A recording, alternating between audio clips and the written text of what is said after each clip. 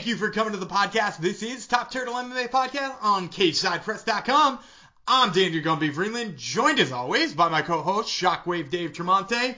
UFC has got an absolute banger of a card this weekend. UFC 259, a trio of title fights at the top. We, of course, will be breaking down all three of those title fights, as well as giving you our favorite underdog and a parlay that we think will be particularly profitable for your wallet this upcoming weekend. In addition to that, we've also got you the interviews you've come to know and love from us. First, I'll be sitting down with Kyler Phillips as he gets ready to bring Song Yadong into the Matrix this weekend. And then I'll be talking with his teammate Mario Batista as he gets ready for his bout as well. And he's talking about fighting Corey Sandhagen in his debut and exactly what that fight did for his career.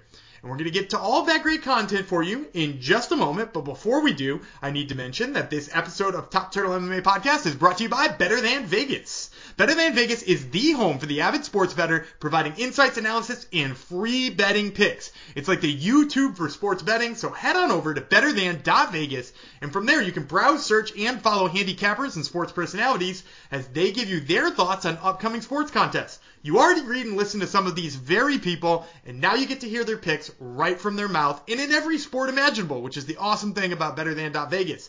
In fact, if you head on over there right now, you can see me and Shockwave Dave giving you picks each and every week. We got a couple of bonus selections that maybe you won't hear on this show over on that page. So make sure you go there, you subscribe to us, and if you feel like you got something to say, start your own account and grow your own following. But no matter what you do, make sure first that you subscribe to the Top Turtle MMA Podcast over on betterthan.vegas. Better Than Vegas brings you this episode of Top Turtle MMA Podcast, and it starts right now. The hosts are ready. The fighters are ready. Listeners, make some noise if you are ready for Top Turtle MMA with Shockwave and Gumby.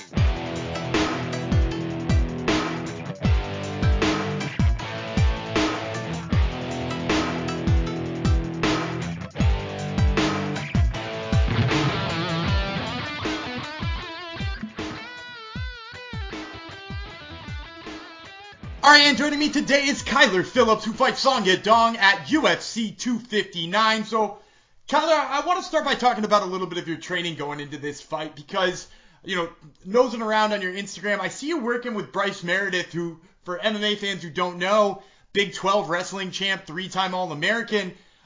I'm curious as to whether or not you've prioritized wrestling going into this training camp, because it seems like that's kind of a choice training partner to have if that's the case.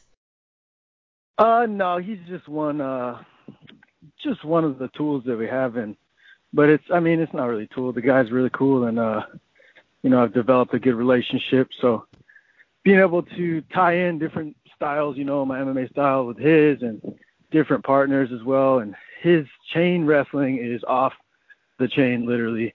So it fits right into my style of reactions and being a step ahead, and just being on people, the whole time, and it's been an honor to work with him.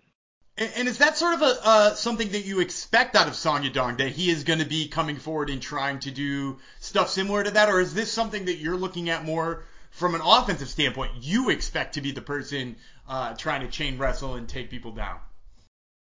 Oh, yeah, it's not just taking people down. For me, it's beating the shit out of people, hitting them in the head, knee, elbow, pushing them, shoving them, kicking them, hitting all vital parts of the body, and changing it up and being on that, being on the fly, being able to adjust on the fly.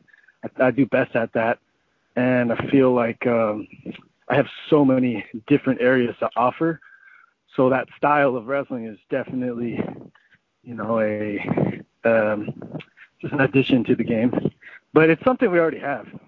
And this guy is going to come forward, and maybe he's working stuff at Team Alpha Male, but at the end of the day, we're focused on ourselves and winning, and prioritizing us implementing ours on the offense. Even our defense is our offense, so we'll be on his ass. I'm actually interested in that too because I talked to one of your training partners earlier, Mario Batista, and he said a similar thing about how he and his teammates have been focused on working on themselves. Is that something that seems to get highlighted in your training circle, working with guys like Casey Kenny and Sean O'Malley? Is it more of the mentality from all of you guys, or is that just happen to be true of the two people I just recently talked to? I think it goes for everybody, man. You definitely don't want to focus too much on your opponent's style. You want to know what they do and find out their habits so that you can capitalize and you can play yours. But if you focus too much on their game, you might be playing their game. Wherever you put the focus, the power flows, So, yeah, man. I think these guys, everybody at the gym is like, of course I'm putting an emphasis on what the guy's strengths are, but you can't let it immobilize you from playing yourself, I like that a lot. Now, I'm curious too, let's talk a little bit less about the game plan and less about the training and a little bit more about the situation, because here you are in your third UFC fight. You are 2-0 with two very impressive wins, but instantly you're given a guy who's been in the UFC's top 15 for quite a bit of time. He's undefeated in 6 fights in the UFC. He's fought in some really tough guys like Cody Stamann. He just beat Marlon Vera. You get this name. They call you and say, hey, we want you to fight a guy in the top 15 in just your third UFC fight. What was your reaction to that? It was the best thing when I heard it. I was like, heck yeah, let's take the fight. This is the fight business. It's just martial arts, and this is like the warrior code. You never fear any man. Like, you got to go out there ready to fight anybody, and like, what separates you from them? Skill set and same weight class? Like, dude, this is just a platform. It's just another guy standing in the way for me trying to get towards my goal and past that. So I'm going to, take this seriously and give it some respect and go right through it. Well, I like that a lot too. Now, I'm curious too, is if you have a feeling on why the UFC might have been pushing you so fast. Because like I said, you do have 2 impressive wins in there, but at the same time, you got guys in your weight class who've been begging for a ranked fight for the last, 3 or 4 fights in a row. Do you have a feeling for why the UFC felt like you are ready for this already? You've marketed yourself well enough? They have their things, but I have my thoughts, but you don't know concrete detail of everything. And so, like, I'm just honored to be able to get this shot. And, it doesn't matter who they put in front of me. We're going to take them out. Absolutely. And now we're talking. So I enjoy the opportunity. You know what I mean? So, like, anything they give me is an honor to do what I do in the octagon. And not only that, it's like skill set I have, but the hunger I have and the passion and the virtues and things that I bring to the table is a lot more than these people. And it's just the truth. And like, I can't wait to just shine, Absolutely. And now you seem like you're talking too about loving the idea of just expressing your martial arts, being able to show what you do. But also there is obviously that goal in mind, right? Like, you want to reach the top of the division. You want to be the champion. How do you balance the two of those feelings where you do want to just, fight whoever it is in front of you, and also you want to try to reach the top of the division and finally get that gold and get that paycheck? Do you feel like there's a rush to the top, or do you feel like you're kind of taking your time and what comes? Well, you definitely got to exercise the patience, but you got to pull the triggers as well. You can't just sit there and wait. And you also can't just go too fast without assessing and, game planning what you're going to do. But sometimes it just takes those steps. You just got to walk forward, and then other times take a step back, take a breather, and look at the whole systematic plan that you have. And it's like you got to have a good balance as well. Have fun, take your time and stuff like that, and go all the way, follow your heart. But at the same time, use your brain and take the time to assess everything and really, make it real in your head and game plan. Because, without that plan, it's kind of like you're kind of just moving all over the place, fight whoever, but putting exact goals to mind and then meeting those, and then also having that passion that fuels it is just the beginning, you know? Absolutely. And I'm interested too because obviously you're talking about steps forward, steps backwards.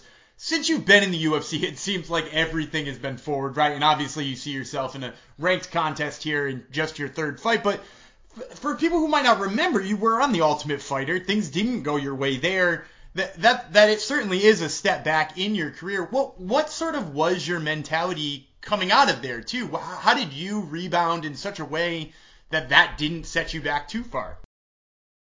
Yeah, everything is a lesson, you know what I mean? Like every single day you have the opportunity to basically your attitudes, nobody can change your attitudes unless you give it away, you know? So like whatever happens, you need to keep a good attitude and train your brain to think certain ways so you can feel certain ways and start acting in different ways. And like, it's just a constant thing of this is who I am, and like this thing is super fun. So there's nothing else I'd rather be doing.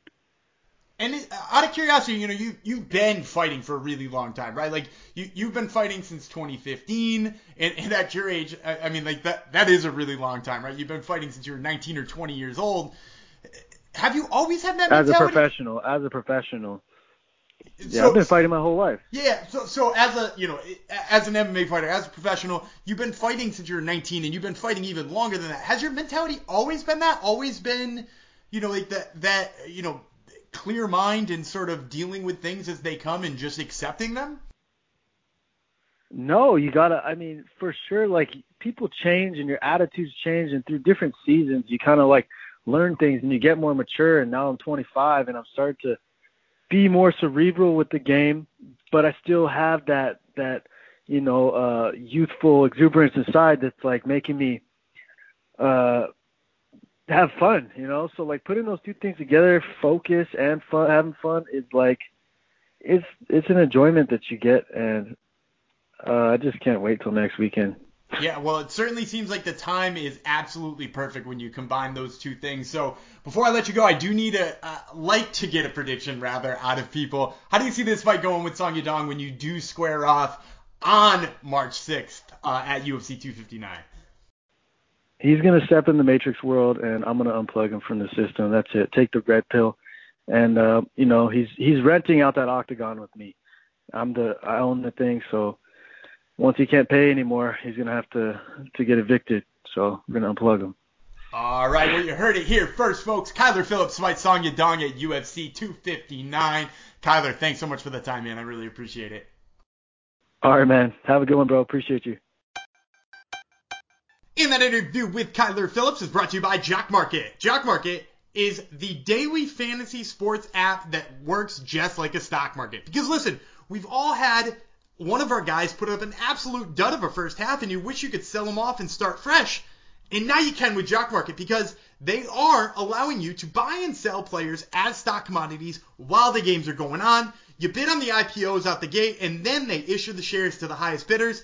And from there, you can buy and sell with other users as your players do better or do worse. You know, sell when it's high, buy when it's low. You get to work them just like the stock market. And at the end of the night, they pay out based on their final performance and the number of shares you still have.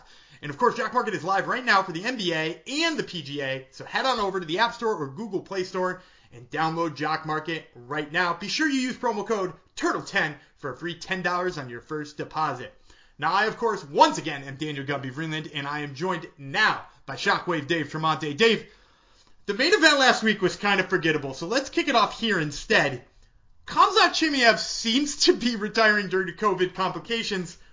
What is your reaction to that? Well, Gumby, this is an odd situation, but what hasn't been odd the past year in these COVID times? Chimaev came out like a rocket out of hell, like a meteor falling from the sky or going up to the sky. I don't know what analogy I want to use, but this guy is burning bright and fast, and now he runs in to this health problem. And, you know, first and foremost, let's hope he's okay. I didn't really get the warm fuzzies from Dana White's reaction. I get he's a promoter and obviously just cares about his meal ticket here. But, you know, I also do kind of get the vibe that maybe Chimaev is emotional, recovery not going well. who's to say he can't get better? And let's obviously hope he does, because he's an amazing talent and by all looks of it, a really good guy.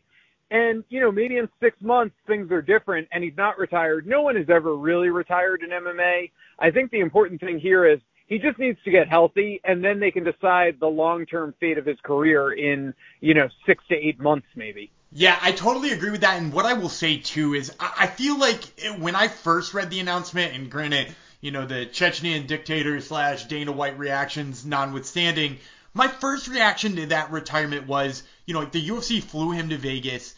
It seems a lot like he expected, I'm going to come to America and they're going to fix me up nice. And it's hard. It's probably not easy work, right? Like, he's dealing with really complicated problems with his lungs coming from a disease we didn't even know existed a year and a half ago. So, he obviously thought that they were just going to fix him up and he was going to be 110%. He's getting the old corporation treatment. When that didn't happen, when he is still struggling and he is still in a bad place, I can see getting really emotional about that. So, I'm not ready to write the book on him yet, but, of course, I hope he gets healthy, and I hope I hope it's ultimately his decision, not, somebody else's decision, be it a promoter, be it a governmental figure. Ultimately, I hope he makes that decision, but you're right. I think time is going to answer all of these questions. But speaking of time, I'm giving you no time to prepare for this next piece because I learned about it 5 minutes before coming to air, and I decided to bull rush you with it. There are 2 names who have reportedly been released from the UFC and removed from the rankings on their website. That's right, ranked fighters. Do you care to take a stab at, let's see if you can get one of them. Don't say Phil Brooks. Don't say Phil Brooks. No, just kidding. So I take it, and again, no warning here. You wouldn't be bringing this up if they weren't big names. Heavyweight always has some older guys, maybe light heavyweight. No, light heavyweight, actually, the division other than Glover is pretty young. Can you give me just some form of a clue, like a under 200 or over 200 pounds at least? Your initial instincts when you first started bringing up divisions was very correct. Okay, then I'm just going to take 2 wild stabs in the dark because I'm thinking of older heavyweight fighters. I'm going to say former champ JDS and former champ in his first stint, Arlovsky. Very close. You got JDS correct, but the second name is Alistair Overeem has been released by the UFC. That is so perfect because he comes with a very high to show money, and he has not been putting up a lot of wins recently. It all makes sense. Yeah, and I would say this. He did have a nice little run in there, but I will say also this. When the UFC took Leon Edwards out of the rankings and kind of dangled in front of him that he has to take less money or an unfavorable fight to not be released, he knows that Leon Edwards knows the UFC is going to give him the best money anywhere around. Overeem could go fight in Bellator. Overeem could go fight in Rizin. Overeem could go fight in ONE FC. And he could make more money than the UFC wants to pay him right now. So you're right. The bargaining chip is just not there for him. It's not surprising. But at the same time, 2 guys who were ranked. I mean, I think JDS had fallen since he had lost a few in a row. But 2 guys who were top 10 guys, a champion and a title challenger. Kind of still crazy and definitely advancing this rejuvenation of the heavyweight division that we've been talking about for a few weeks. Yeah, this goes to a couple of threads that I think you and I have been going at for the last few years and maybe one more recently. We've been through a lot of UFC releases of names, and I think a lot of hardcore fans always think oh, this will be the move. This will be the one that finally gets Bellator over the hump, or it's going to break the UFC. Nothing ever breaks the UFC. If Rory McDonald can leave when he is arguably the 1 or 2, not champion because he had just lost to Robbie Lawler and then came back with a second loss in a row to Wonderboy Thompson, which I think was more of a stylistic kind of problem. If he can go and it doesn't really make a lick of difference, and he's not even in Bellator anymore, he's now in the PFL, which is hilarious. It's never really going to make that dent that I think a lot of hardcore fans think it will. I think, just to go off on a side tangent, what's really going to push Bellator over the hump is not an Overeem. It fills a card. They're going on Showtime. It is a nice name for them, so I don't want to discredit that. But what's going to get them over the hump and into that mainstream kind of stream of consciousness, it's going to be someone like an MVP or someone like an Izzy Adesanya who talks shit, has a great social media game, and just puts together some highlight reel KOs. They're not going to end up on SportsCenter because they're in bed with the UFC. But if it makes the rounds on Instagram, that's how you get into the mainstream at this point. And I'll tell you right now, Overeem and JDS getting knocked out in 5 minutes because they're both prone to do that at this point in their careers, that's not really going to do much for Bellator. And the other thread I want to just pick up on, or at least reiterate, is we talked about it last week. I don't think this is a bad thing. Derek Lewis is someone who's now moved to that sort of upper echelon, almost near legendary status in the heavyweight division. He can headline a card. He doesn't have to be the champion. He could be a special attraction, to borrow a phrase from pro wrestling. So really not a huge loss, in my opinion, with either guy. What do you think? It's a big loss? I mean, I think it's a big loss in that they're they're still top 15, top 10 guys. They're still, it's a big loss because they're names that casual fans know, and people like Tom Aspinall and Chris Daukaus would build their names off of them if they were able to beat them. They're great gatekeepers, and I don't mean that derogatorily, but they're great people to determine whether or not these guys go to the top of the division or not. Look at the guys that Overeem turned away, and then look at the ones that Overeem couldn't turn away. And you could say the same thing about JDS. Look who JDS was able to turn away, and then look who he couldn't. And now we know Yair Rozenstruik and Ciryl Gane are top tier heavyweights. Now we know that Alexander Volkov is for real because he beat Overeem. So I think it sucks not having those kind of barrier guys, not the barrier guys to the top 15, kind of like Arlovsky is, but barrier guys to the elite echelon. And so it's a loss in that respect. But like you said, this is a money game. This is something where, they're not going to give the UFC the return that they get anymore. And it's sad that that's how the UFC makes a decision. But, this is not the NFL. The best, 150 guys in the division don't all reside in one promotion. They come from a mixture of promotions, and for this reason is because you'll pay one more in one place and more one in another. So a loss, but ultimately one they'll recover with no problem. Yeah, and this is the last thing I'll say on it. You bring up great points, and I think you're completely right. We do lose that sort of nice gatekeeper, someone who could headline against a Tom Aspinall. If Tom Aspinall wins, it makes him more legit. It kind of gives him the rub, as we say, just from more of the casual fans because they beat someone, they know the name, that's headline pay-per-views, yada, yada, yada. But where I can't lose sleep over it is I think about it from this perspective. If Tom Aspinall becomes champion in 2022, 1 year from today, I'm not going to say, oh man, I wish he could face Overeem, who currently resides in Bellator now. I feel like I'm missing out on a matchup. To me, where I get really angry when good fighters are in different promotions is more on the young up-and-comers. If Aaron Pico had turned into everything we thought Aaron Pico could be, that would have annoyed me that he's not in the UFC matched up against the UFC's top 10 guys. But for me, the sun has set on Overeem as a champion, so I wish him the best of luck. Hey, I'll tell you where the sun hasn't set, though. It's on our favorite segment, Fights, Dogs, and Parlays, and we got a banger of a show this week to break down.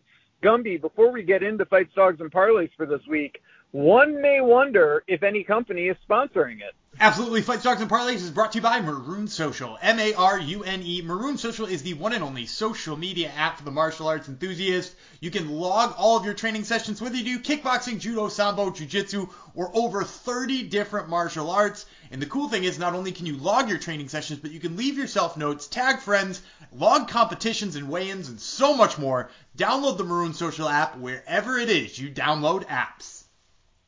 All right. Well, we have 3 title fights this weekend, knock on wood. Hopefully nothing happens. We'll start with what I believe is the main event, and that's the 205-pound title. It's a super fight, so to speak. Izzy is coming up as the 185 champion to come to 205.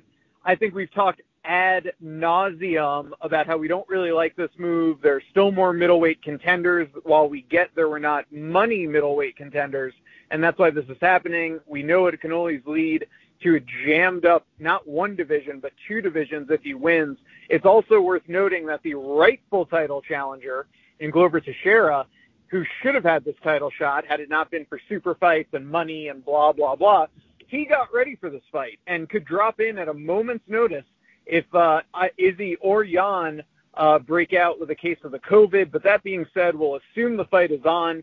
Israel Adesanya, the challenger, a minus 250 dog coming off a wonderful performance and weird dry hump over Paulo Costa, although some may say Costa was still drunk from wine the night before, but you'd have to be an idiot to believe that.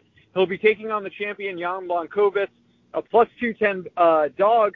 He just beat, oh my God, Dominic Reyes for the title, thank you, and has put together a nice little 4-fight win streak since losing to Thiago Santos. Somewhat out of nowhere, somewhat a little random too. Like one of the 4 wins was against Luke Rockhold, who came up at 205. Maybe a bit of a preview for Adesanya coming up to 205. He is certainly, while not going to like tower over Adesanya, because he's not the biggest 205er, he's lean, but he will have a size advantage this weekend. Adesanya, certainly the speed advantage. We assume Jan, the power advantage. Who you got here?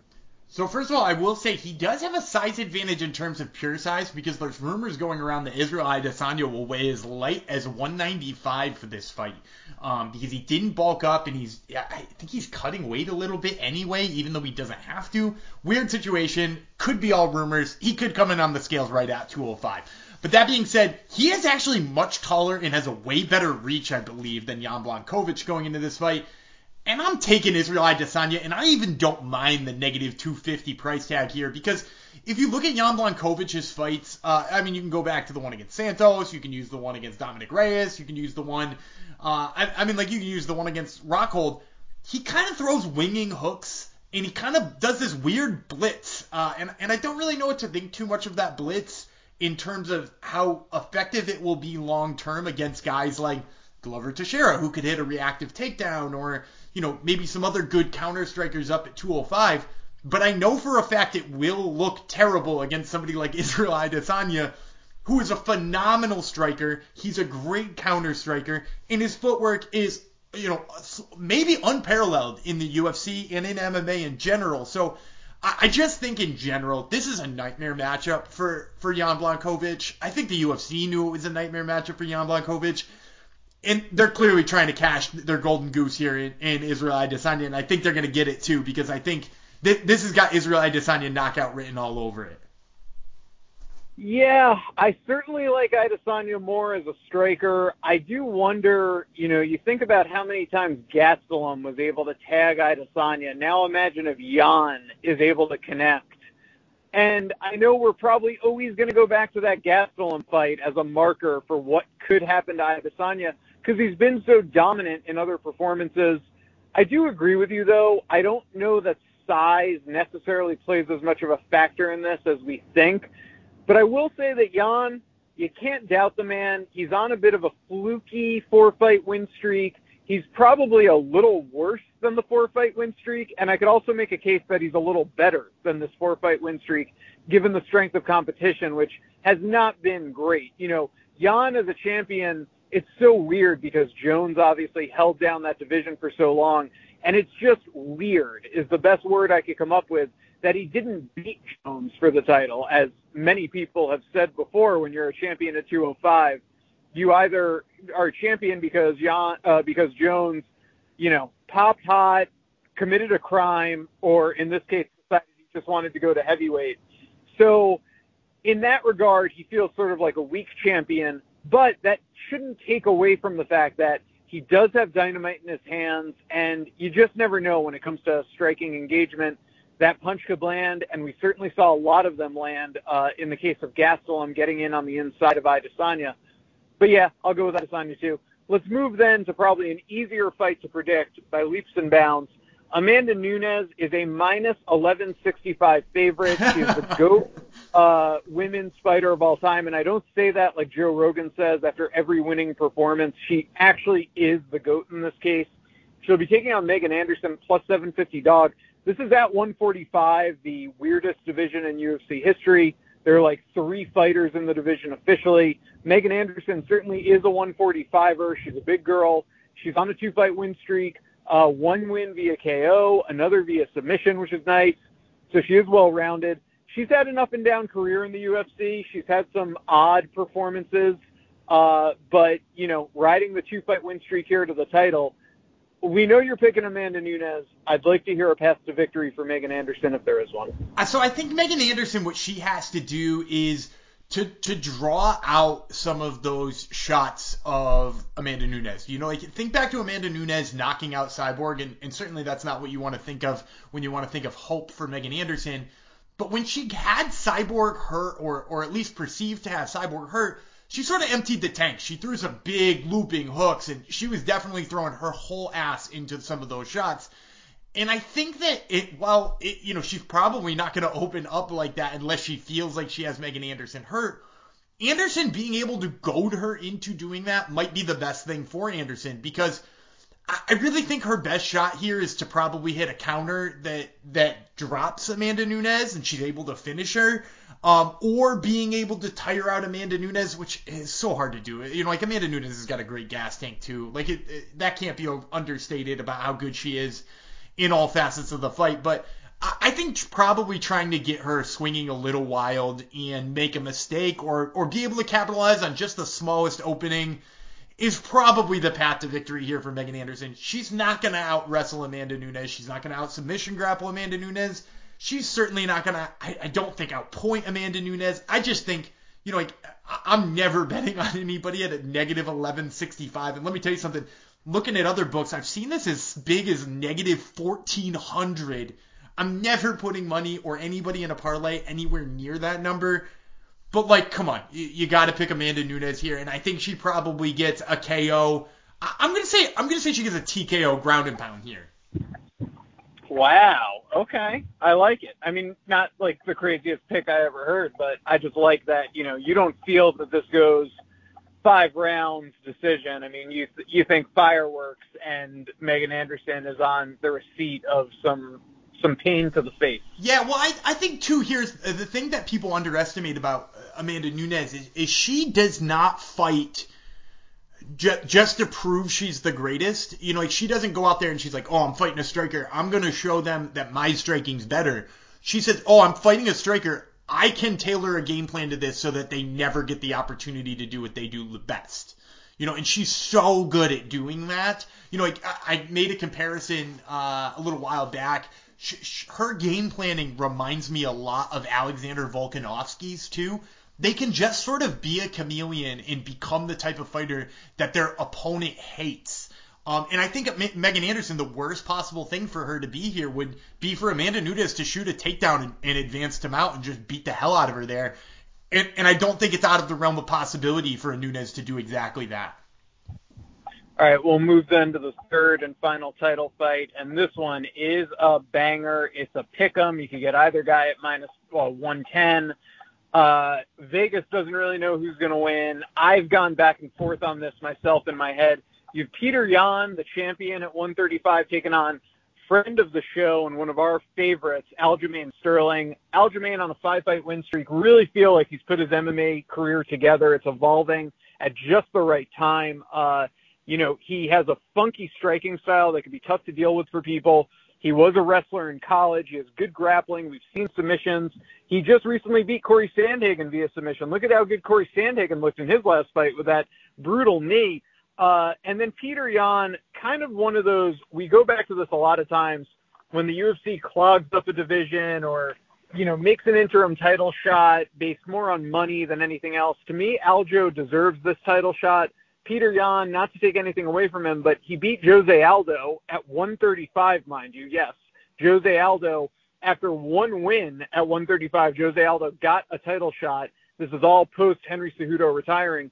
Those are the two people they picked. And just as a hardcore MMA fan, it felt a little underwhelming that it was Jose Aldo in that shot. It should have been Aljamain Sterling. It could have been Corey Sandhagen at the time. But bottom line, he is the champion. We cannot underestimate him. He has put together some really nice wins in the UFC, and his striking is not to be trifled with. KO over Uriah Faber, decision win over Jimmy Rivera, decision win over John Dodson, TKO over Douglas Silva de Andrade. The man has done nothing but win in the UFC. Who you got? I'm going with Aljamain Sterling, and I'm actually going with him for a couple of reasons. You know, you mentioned the name Jimmy Rivera in there. Both guys have wins over Jimmy Rivera. If you look at what Aljamain Sterling did on a striking level to Jimmy Rivera, it looks way better than what Petr Yan did. You know, like, he landed 201 strikes on Jimmy Rivera, or 101 strikes on Jimmy Rivera, which is almost twice of what Petr Yan landed on Jimmy Rivera in that same amount of time. In addition to that, Jimmy Rivera only landed 24 punches on Aljamain Sterling, and I think that just goes to show the evolution of Aljo's game, is that Aljo has been kind of noted as this great wrestler and this fun submission artist. He's really started to put together the striking aspects of it too. I mean, he just outstruck Pedro Munoz, who looked, how freaking good did Pedro Munoz just look? And maybe I just don't feel as comfortable with Petr Yan because that win against Jimmy Rivera is the best win he has in his career. Like, you can say what you want about beating, Jose Aldo and beating the snot out of him. You can say what you want about beating Uriah Faber or John Dodson, but, like, his best win in the UFC is Jimmy Rivera, and he's a champ. So, I mean, like, I don't know what to say about a guy in that I'm just not comfortable in his resume. I've never seen him fight somebody who I thought put him in danger of being on his back. Like, you go back to the John Dodson fight. John Dodson took him down twice. And like, you think about John Dodson's sub skills. I don't put John Dodson in the same boat as Aljamain Sterling as far as sub skills. I mean, Jin Soo Sun took him down. Like, you got to be a little worried about what Petr Yan is going to look like against a guy that high a caliber, because he's never fought somebody as good as Aljamain Sterling. I am right there with you, buddy. We are going to match up on this. I'm picking Aljo because I think he's the more well-rounded fighter, and I think if this goes to the ground, we could be seeing a sub sandwich, and I love it. Let's get to our dog of the week. It's Jake Matthews, a plus 175 against Sean Brady. Break her down. So first of all, I have to say, I love Sean Brady. I think he is probably one of the best prospects that welterweight has right now. I just also happen to think Jake Matthews is a terrible matchup for him because Sean Brady's the type of guy who uses a lot of physicality. He's a big, strong guy. He's in all of his bouts in the UFC, he's just kind of bullied the guys he was fighting. And I don't know that that's an avenue you want to take against a guy like Jake Matthews, who seems to be getting better and stronger every single time out, to the point where he had to move up a division, and now he looks too big for that division too. And I hear lots of people being like, well, Sean Brady, he's going to make bigger jumps and bigger leaps because he's younger. Jake Matthews is actually 2 years younger than this hyper prospect. He's just been in the UFC for seemingly 150 years. So the fact of the matter is Jake Matthews continues to mature physically, and he's got way more experience, and it just seems like the style matchup is bad. So when all is said and done, this fight might be a little bit closer to a coin flip. And when you can get almost 2-1 odds on a fight you think is a coin flip, you got to go with the plus 175 here at Jake Matthews. Our parlay to play is Alexander Rakic, a minus 160, and Kai Kara France, a minus 135. Rub your hands together, peanut butter and jelly, put them together, it becomes plus 200. Yeah, and I love Alexander Rakic in this fight because he's fighting Thiago Santos, who we've just seen get absolutely dominated by Glover Teixeira on the ground. And even he didn't look super great striking with Glover Teixeira, which is even a bigger concern because while I love Glover Teixeira, he's been known to get outboxed once in a while. See Gustafsson, Alex. And Rakic here, for me, is a better kickboxer than Glover, and he's shown that he's able to mix in the wrestling game quite well. So even if Thiago Santos seems to be getting the best with him on the feet, I think Rakic has more places he can take this.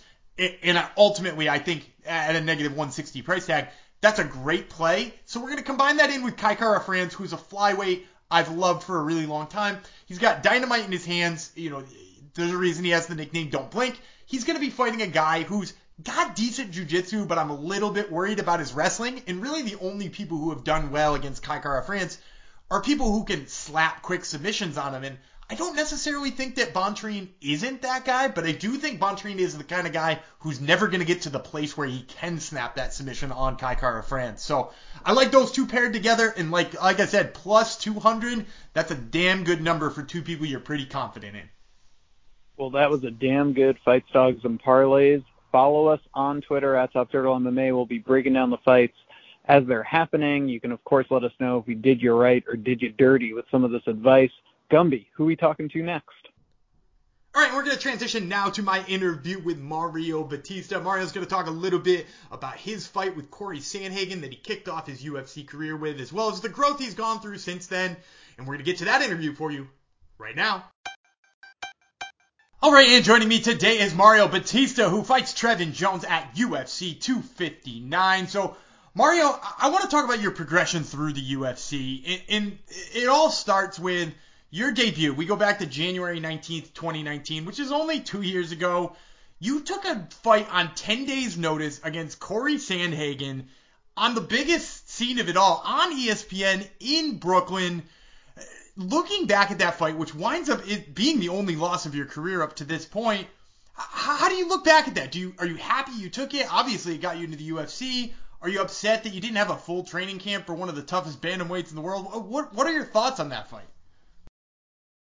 I'm glad I took it. It got my foot in the door. You don't say no to the UFC when they call you, because they might not ever call back. But, I felt good after that fight. Even though I lost, it really changed my mindset on fighting, and I've had two great performances after that. And then just watching Sandhagen just, tear through the division, just kind of builds my confidence as well. I got hit with a knee, but I didn't go out, and he's been taking people out. So it's been a confidence booster, that's for sure. Well, and I want to talk to you about those two fights after as well. But before we do that, you mentioned it changed your mindset around fighting.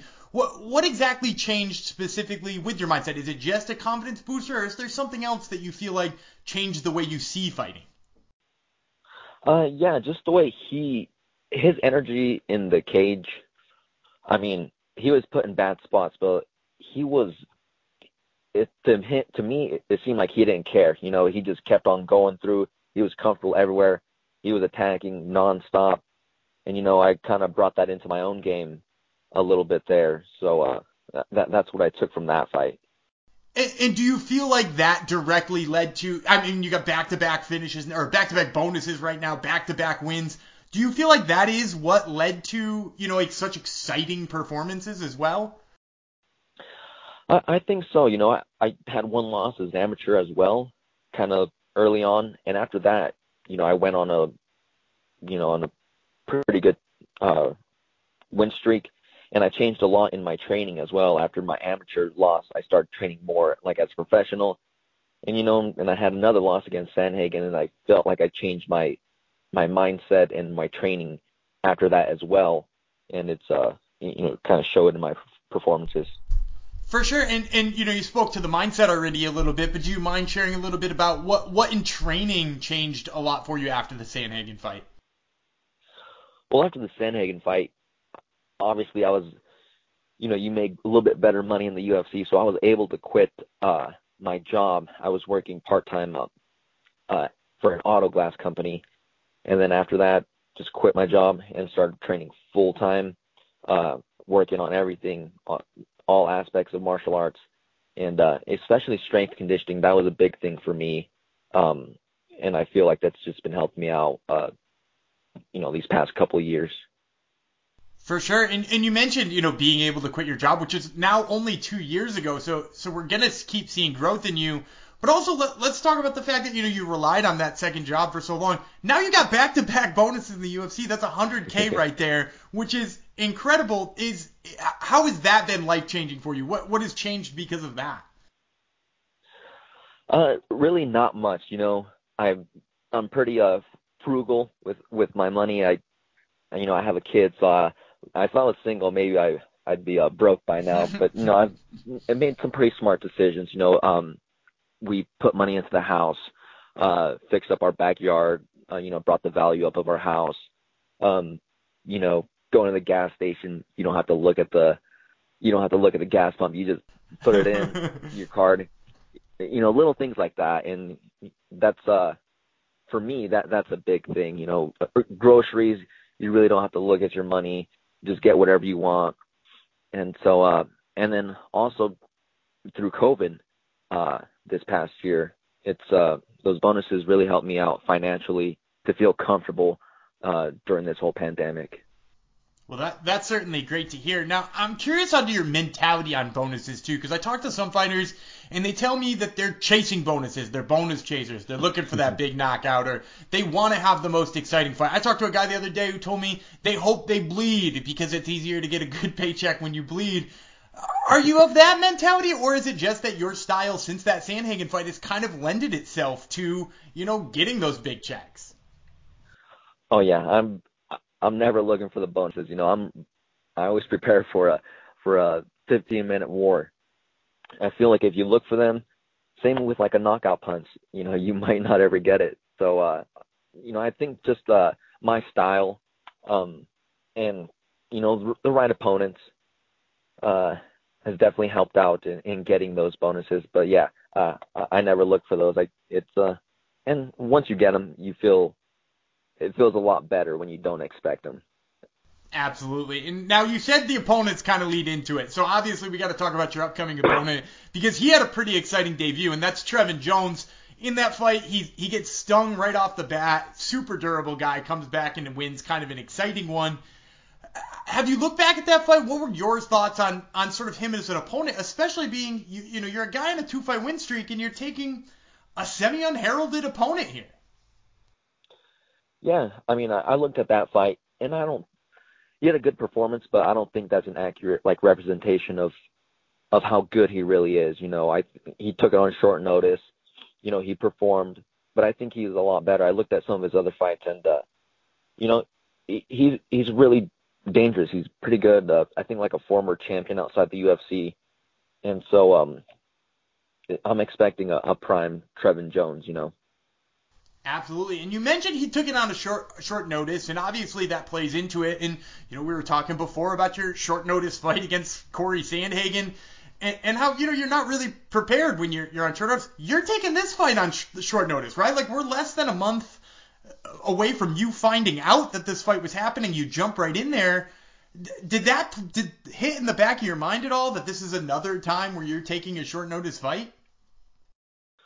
No, not really, because so I have two teammates fighting on the same card, Casey and Kyler Phillips, and when they started camp, I was doing rounds for them, and getting in the cage with Kyler and Casey, you have to be in shape, otherwise you get hurt, So, and I wanted to keep up with them to give them good rounds, give them good work, so I started camp when they did, so that was about 6 weeks ago. So I got some good work this camp, and then at the end there, 2.5 weeks out, that's when they told me, and I just started doing more rounds, more conditioning, and honestly, I feel really good. I feel this is the best shape I've ever been in. So I have no issues with this short notice fight. I felt good in taking it.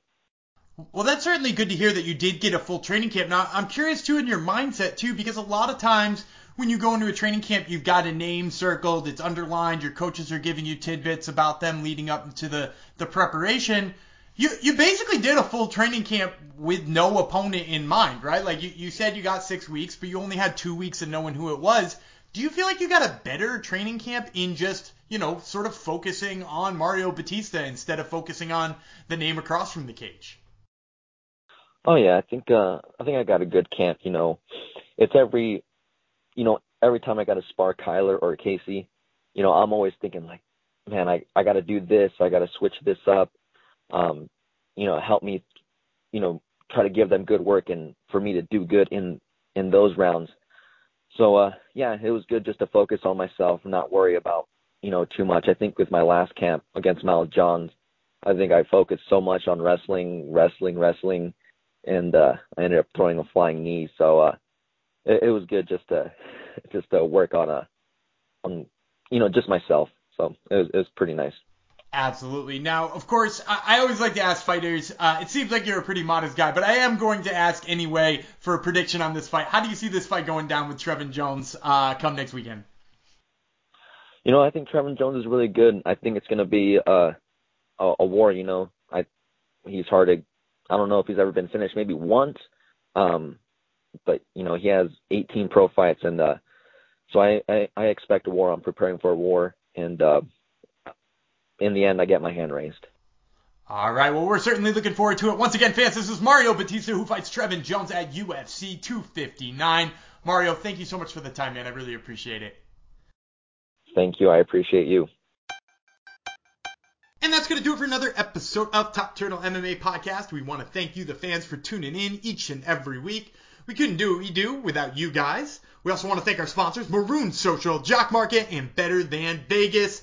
We want to remind you guys to check us out not only on Better Than Vegas, but also on our Twitter and our Instagram at Top Turtle MMA. And until next week, I'm Daniel Gumby Freeland. He's Shockwave Dave Tremonte. And we will see you then.